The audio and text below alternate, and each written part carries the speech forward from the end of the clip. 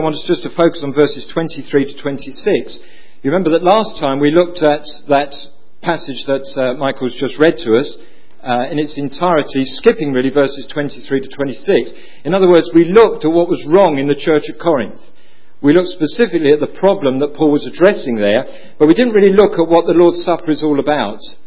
And I want us this week to focus really on what this celebration is all about. I'll just read verses 23 to 26 again. I'll read from the ESV. It's incredibly close in wording to the NIV. For I received from the Lord what I also delivered to you, that the Lord Jesus on the night when he was betrayed took bread, and when he had given thanks he broke it and said, "This is my body which is for you. Do this in remembrance of me." In the same way also he took the cup after supper, saying, "This cup is the new covenant in my blood. Do this as often as you drink it in remembrance of me. For as often as you eat this bread and drink this cup, you proclaim the Lord's death until he comes." I suggested last week, at the very start of this, that for many Christians living in our generation, this celebration, this service, has really become little more than part of what we do as a church. You know, we have that service, we have that service, we have that midweek meeting, and twice a month we celebrate communion or the Lord's Supper, whatever you choose to call it.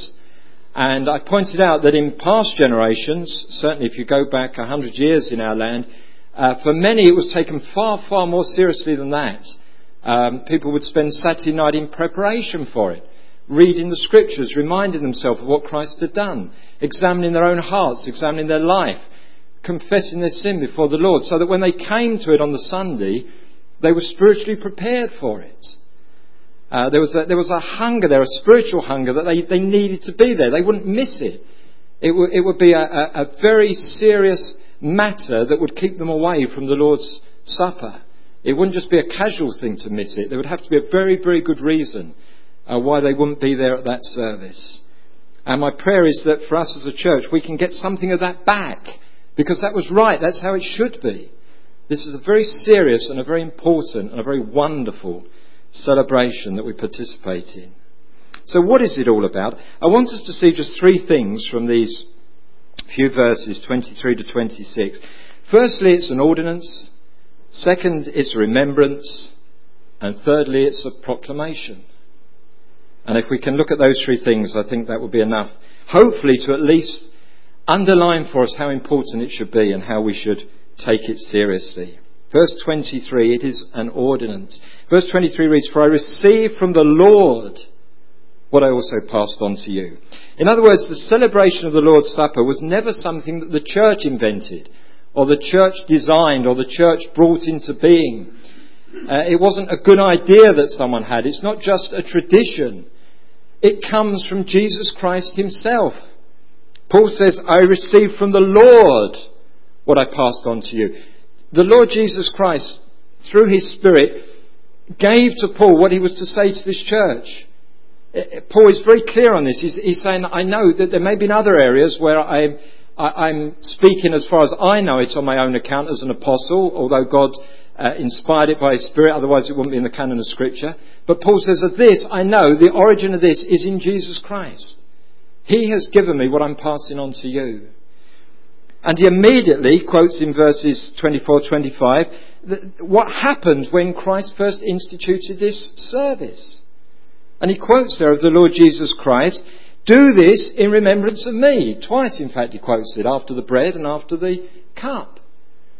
In other words, he goes back to that first service, that first celebration of the Lord's Supper, and says when Jesus did that, he was instituting something new for the church, that the church was to do in obedience and remembrance of him.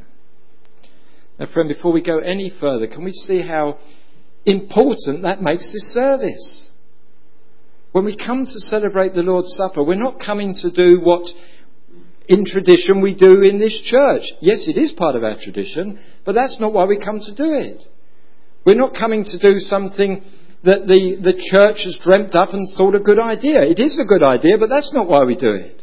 We're not even coming to do something that we can find a pattern for in Scripture and find support for in Scripture, although we can find a pattern and support for it. We're coming to do what Jesus Christ explicitly, purposefully, directly commanded and commands us to do. It's not an option for Christians to celebrate the Lord's Supper. Can I say that? We said that last time. It is not an option. Any more than it's an option to be baptized. It is something that Jesus Christ commands. It's something that Jesus Christ gave. It is something that we perpetuate through this age because it's required of us. That's what makes this service sacred. It's not part of church tradition. Oh, we have so many traditions, don't we, in the church, and some of them are very good and some of them are not so good, and it's right that we re-examine those periodically and say, is that a good tradition or not? If it's not, let's get rid of it. Has it still got a relevancy today, or is it something that was appropriate for a past generation? And there are all sorts of things that we examine and approve or reject in that way. This isn't one of them. This comes from the Lord Jesus Christ himself, and we do it in remembrance of him. Now I suggest to you that should shed a whole new way on the way we look at it and our participation in it. What is the first thought that comes into your head when you notice in the notice sheet or on your calendar or whatever it might be that this week we're going to celebrate the Lord's Supper? The first thing should be, Christ has commanded me to do this. I'm here because Christ has called me here. I'm here at his instigation. I'm here to celebrate what he has instituted. It's not optional. You know, there are some who would say, well, look, you know, I'm struggling in that area in my thinking about it, or I'm going to be pressed for time on Sunday, so if I'm there, I'm not going to be thinking well about it. It's better that I don't do it. That isn't the solution. The solution is I'll sort my thinking out and I'll sort my calendar out so I can do it. One of the hardest things for me every year, and I'm sure I'm not the only one in this, is when we take the Cubbies away camping. It seems more often than not when we're down there at Eastdean, they're celebrating the Lord's Supper. They follow the same pattern as us. The first Sunday morning, the first Sunday evening, the third Sunday morning. And we very often seem to be down there on that third Sunday morning. Why I find it hard is because I'm torn immediately between responsibilities towards the youngsters and celebrating the Lord's death with my brothers and sisters in Christ. I desperately don't want to walk out on a celebration of the Lord's death. He died for me. I'm his child. This is how he's asked me and called me to remember it. And yet at the same time, we've got responsibility towards these youngsters, some of whom aren't Christians, and it wouldn't be appropriate that they're in there taking part in this service. So every year we have this compromise where as many as possible are able to stay for it, but one or two need to leave with the youngsters to look after them. We don't want to walk out on the Lord's Supper, do we? It is so precious. Christ has given us this. As much as he's given us baptism, my desire to do one should be as great as my commitment to do the other. Because they're both instituted of the Lord. The second thing we need to see is this. It's remembrance. Look at verses 24 to 25. And when he had given thanks, referring back to the Lord Jesus Christ in that upper room at that first celebration, when he had given thanks, he broke it and said, "This is my body which is for you. Do this in remembrance of me." In the same way after supper he took the cup, saying, "This cup is new covenant in my blood. Do this whenever you drink it in remembrance of me." See, in describing what the Lord's Supper is all about, Paul immediately refers back to what happened on that very first celebration where it was instituted. And we're going to do that. But before we do, can I just take you back to the service that preceded that one? The one that they'd gone to that upper room to celebrate the Passover. Because I suggest in understanding that, we get an even better understanding of the Lord's Supper. And to understand that, of course, we need to go back to Exodus. And back in Exodus 12 and 13, we have the Lord coming to Moses and telling Moses what he's going to do, how he's going to deliver the Israelites out of Egypt, how he's going to bring them out of their bondage and their captivity and their enslavement, how he's going to do for them what they can't do for themselves. They can't deliver themselves. They can't rescue themselves. They're trapped. And God says, "I'm going to deliver you." And he tells them how he's going to do it. They're to take a lamb and slaughter it, and they're to take the blood of that lamb and paint it up the posts of the door and across the lintel of the door, and they're to hide behind the shed blood of that lamb. And God promises them that provided they obey him and provided they hide behind the blood of the lamb, when he comes in judgment on that land, he will pass over them.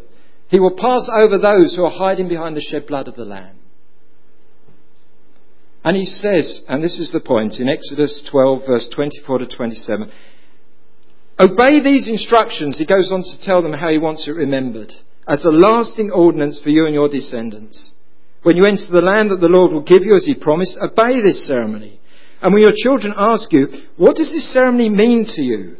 Then tell them, it is the Passover sacrifice to the Lord, who passed over the houses of the Israelites in Egypt and spared our homes when he struck down the Egyptians. Then the people bowed down and worshipped.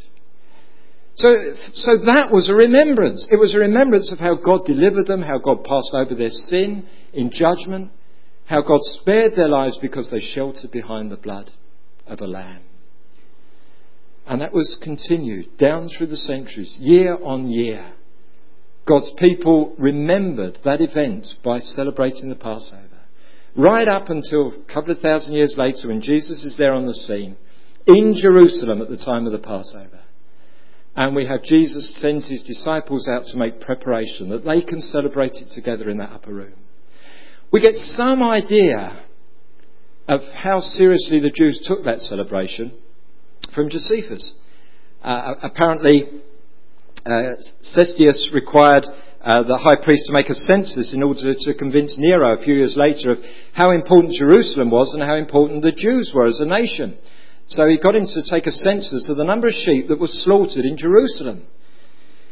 256,500 sheep were slaughtered in Jerusalem in that 1 year to celebrate Passover. Now, if you assume that 10 people shared a lamb, and that's reckoned to be a conservative estimate, that means that there were over 2.5 million Jews in Jerusalem that day celebrating Passover. Josephus actually puts the number at 2,700,200. And in 65 AD, they reckon there were over 3 million there, celebrating Passover. That's how important it was to them. And what they were remembering was God passing over their situation there physically and delivering them physically out of their bondage into freedom and eventually into the promised land. And there is Jesus, and he takes the bread and he takes the cup. And in the midst of that remembrance, he turns it into something far, far greater. He says, you see this bread? This is my body. You see this cup? This is my blood. He doesn't mean literally that the bread is his body and the cup is his blood, and even more, and in more than when he says, I'm the gate, or I'm the sheep pen, or I'm the true vine, or I'm the bread of life, or any of those things. He's speaking metaphorically, but he's saying, look, in a wonderful sense, this bread that we're about to eat represents my body. And this cup that we're about to drink represents my blood. And he suddenly turns that remembrance of an event thousands of years in the past into our remembrance of something far greater 2,000 years ago to us. The sacrifice of our Lord and Saviour on the cross. The remembrance of the delivery from Egypt, from slavery to Egypt, superseded by the remembrance of Christ's work to deliver us from slavery to sin. The remembrance of the delivery from bondage to Pharaoh, to a celebration of what Christ did to deliver us from bondage to Satan. The remembrance of sheltering behind the shed blood of a lamb in order that God would pass over them in his judgment. To a celebration of the shed blood of the lamb in order that God would pass over our sin in judgment. The remembrance of being brought into freedom out of Egypt and eventually into the promised land, into the celebration of the far greater deliverance into freedom spiritually that is ours in Christ Jesus, and eventually into the promised land of heaven itself. The remembrance of being made into a people of God, into the celebration of being adopted into God's family as children of God. That's the Lord's Supper. It's given that you might better remember what Christ did for you 2,000 years ago.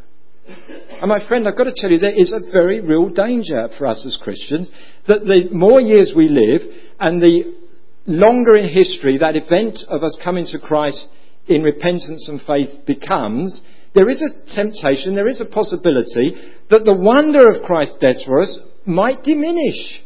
It shouldn't. It mustn't. But there is a very real danger that it might. Instead of that, it should grow more precious. It should grow stronger. It should grow more important to us every year that passes. And the Lord's Supper is intended to cause the latter rather than the former. It should become more precious every time we celebrate it. Now, can I just explain what I mean by that before we go any further? What do I mean in saying that we might better remember it? What do I mean by saying we might better appreciate it?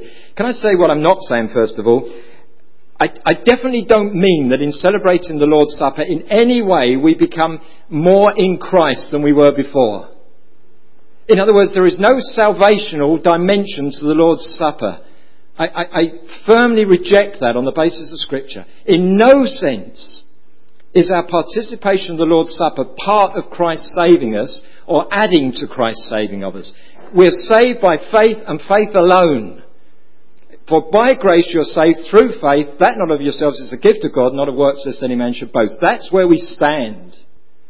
And if there was any sense that by partaking of these elements I was becoming more in Christ than I was before, then there would be a salvational dimension to celebrating it, and that is not the case. I do not become more in Christ.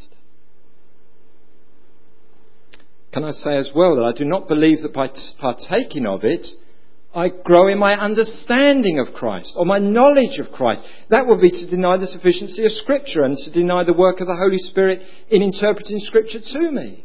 I don't believe that happens. I believe we gain everything we need to know about the death of Christ for us from God's Word. And God's Spirit takes that Word and applies it to our minds and to our hearts. But I do believe that as I partake of the Lord's Supper, I better appreciate and I have a better awareness of what Christ has done for me. Let me explain how I believe that works. I was trying to think of an illustration of it, and the best I could come up with was Thomas. Do you remember Thomas in Scripture? There's Thomas, bless him. Jesus has been crucified. He's seen the event. Jesus is there on a cross, crucified, taken down and buried in a tomb. Humanly speaking, he is dead, and he is dead. 3 days dead. And then the disciples, to their untold joy, see the risen Saviour. And their hearts are thrilled with joy. Thomas isn't there, so what do? They run to Thomas and say, Thomas, we've seen the risen Lord. Christ who died is now risen again. Now, do you think Thomas didn't want to believe that? I'm certain he wanted to believe it. He's heard all that he needs to hear. He's heard the truth. Christ has risen again. There's nothing can be added to that. That declaration is sufficient. The word has been spoken. Christ is alive. Eyewitness accounts of it just the same as we have in Scripture. We've got nothing more to base it on than that when we come to Christ in faith, have we? The eyewitness accounts that are recorded for us in Scripture. That they saw Christ alive. But what does Thomas actually say? Unless I see the nail marks in his hands and put my finger where the nails were and put my hand into his side, I will not believe it. In other words, we haven't got just one sense. We've got 5 senses. And they're powerful senses. And they compete with each other. And sometimes we hear one thing but we see something different. And which is going to take us? Which is going to capture us? Which are we going to believe in? And Thomas says, I need some supporting evidence to this through my other senses. I need to see the risen Christ. I need to touch the risen Christ. Then I'll be able to believe. And wonderfully and graciously the Lord then appears to Thomas, doesn't he? And do you remember what he says? Put your finger here. See my hands. Reach out your hand and put it in my side. Stop doubting and believe. In other words, Thomas, you've heard the truth. But I'm going to be very gracious to you. I'm going to give you some supporting evidence. Here you are, touch it. Here you are, see it for yourself. Now believe it. And he goes on to say, how much more blessed are those who do not see yet believe. In other words, us. But you see the point. The truth didn't become any more real for Thomas having seen it. Jesus has risen. The testimony was given. He had what he needed to hear in order to believe. But his flesh is weak. And God graciously gave him some supporting proof, some supporting structure to that, to help him in his faith. And in a not dissimilar way, I suggest to you, the Lord's Supper does that for us. What happens when we gather around this table to remember the Lord? Scripture is read. The truth is proclaimed. And that's all we need. We read the Scriptures. We read that Jesus Christ went to die to pay the debt for our sin. And the Holy Spirit takes those words and implants the truth of them in our minds and makes the truth of them reality in our lives. But as well as that, we touch these emblems. We finger them, we handle them, the bread, the cup. Not only that, but we see them. We see the red liquid of the grape juice. We see the frailty and the breaking of the bread. Not only that, but we smell as we lift them, the bread and the wine. And then we taste them. And we taste on our tongue the cup and the bread. And we even feel them travel down our throat into our very being. And it's as it were, as we do those things, that reinforces to us and makes more real to us what the Scripture has declared to us. That Christ's death was a real sacrificial death for us.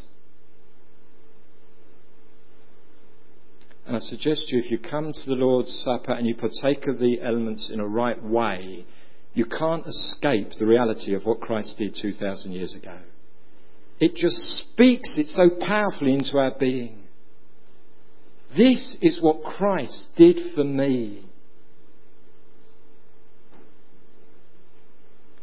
And see, finally, it's a proclamation. Verse 26. Whenever you eat this bread and drink this cup, you proclaim the Lord's death until he comes. We've already said last time that the Lord's Supper is an act of unity. It's an act of fellowship. And it is. And when we partake of them, it not only speaks to us, but we speak it out to each other by our actions. It's not just that I am remembering, but I'm declaring before all the others there, look, I remember what Christ has done for me. We celebrate together what Christ has done for us. That's a wonderful thing, isn't it? It should be a great encouragement to each other. That here are my brothers and sisters in Christ joining me in giving thanks to God for what he's done for us. It should be a challenge to each one of us. I'm here with my brothers and sisters, those I'm called to love, those I'm called to live with, those I'm called to encourage and help. And we're together remembering the death of Christ, that greatest sacrifice for me, for us. These are my brothers and sisters who God loves every bit as much as he loves me. Lest I ever forget that.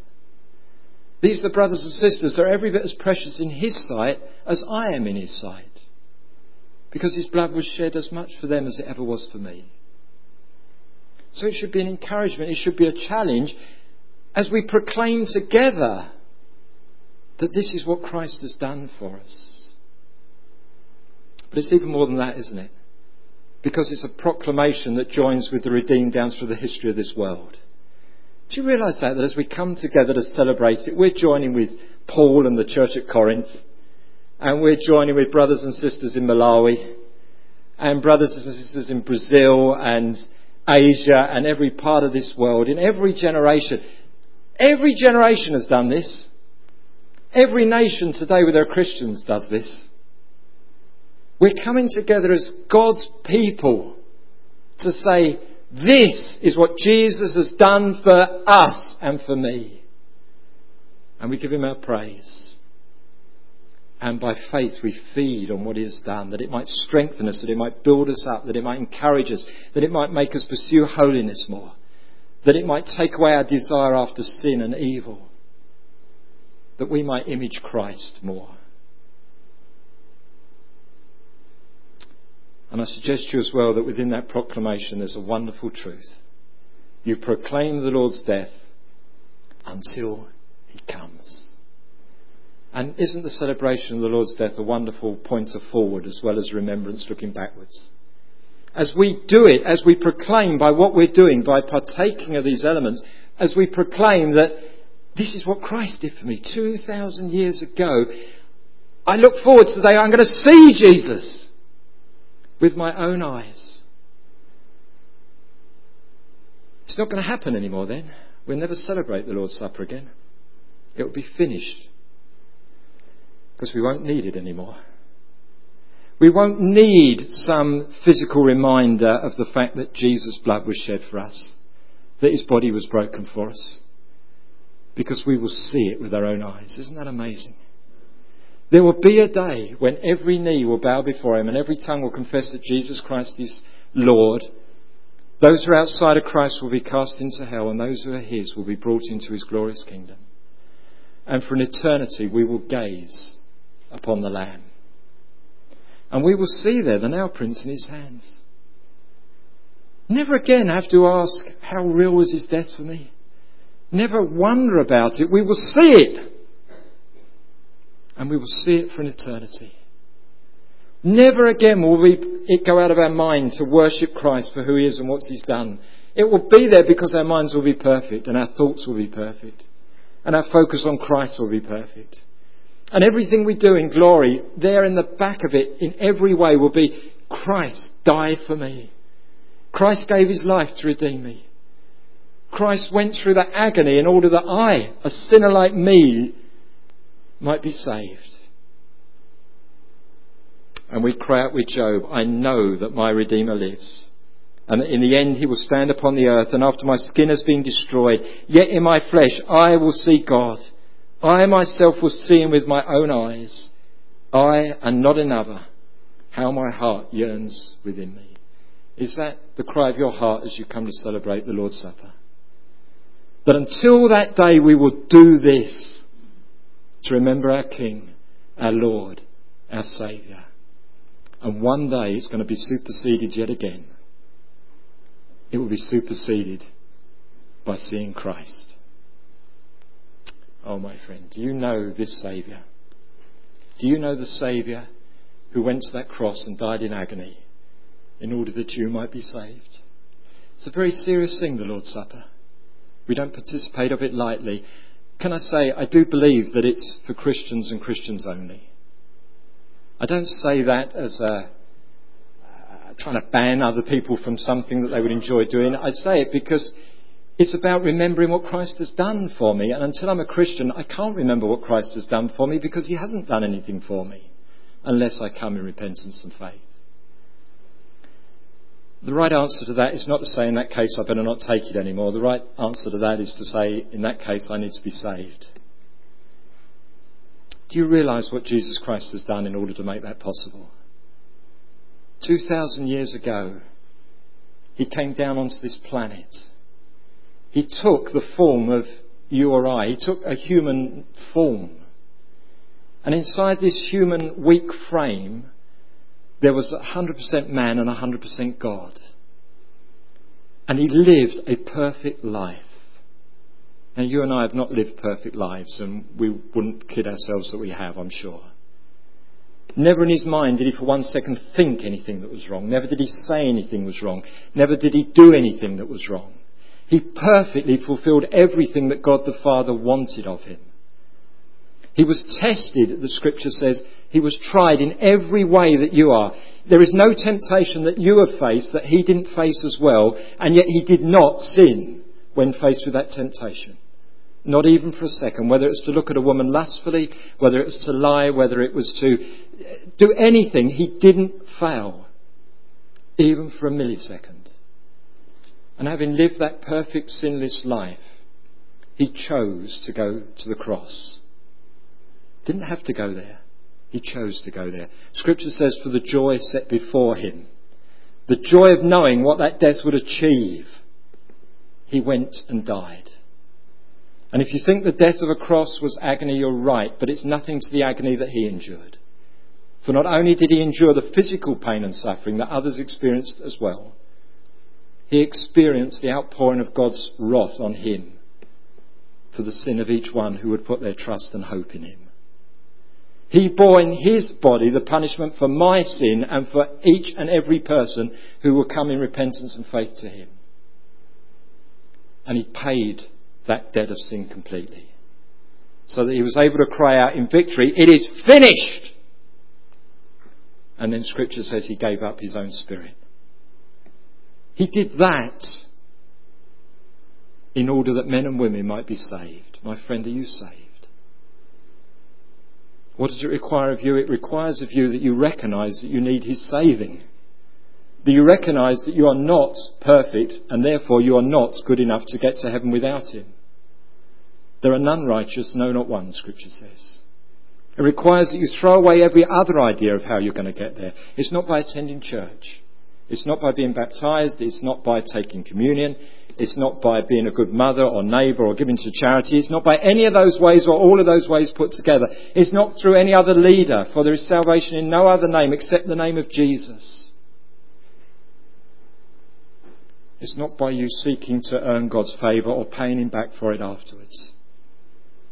The only way is to come and throw yourself on the mercy of a gracious God and plead that he would forgive you, not because you deserve it, for you never can, but simply because Christ died to make it possible. You throw yourself on his mercy, you confess that you're a sinner, you ask his forgiveness for your sin, you determine in your mind that you will turn away from that life of sin and live for his glory and praise, dependent entirely upon his strength to do it. And you put your hope in one thing and one thing only, that Jesus Christ died to save people who would do that. That Jesus Christ went through all of that in order that you in this day might bow your knees and worship him and have your sins forgiven. And once you've done that, oh, can I plead with you, don't stop remembering his death for you. Especially by celebrating it in the way that God has chosen for us to remember it. In gathering together with brothers and sisters in Christ, to adore the Lord, to praise him, to worship him, and to have the truth of what he's done more firmly in place in us. By taking that bread and cup, by feeling it, by smelling it, by looking at it, by tasting it, by feeling it going down into your body, and letting the Spirit take the words of God and apply them with effect to your mind and heart, that you might fall more richly in love with his Saviour, until the glorious day when you see him, your Lord, your Saviour, your King. And then for an eternity, know what it is to have had your sin covered by the blood of the Lamb.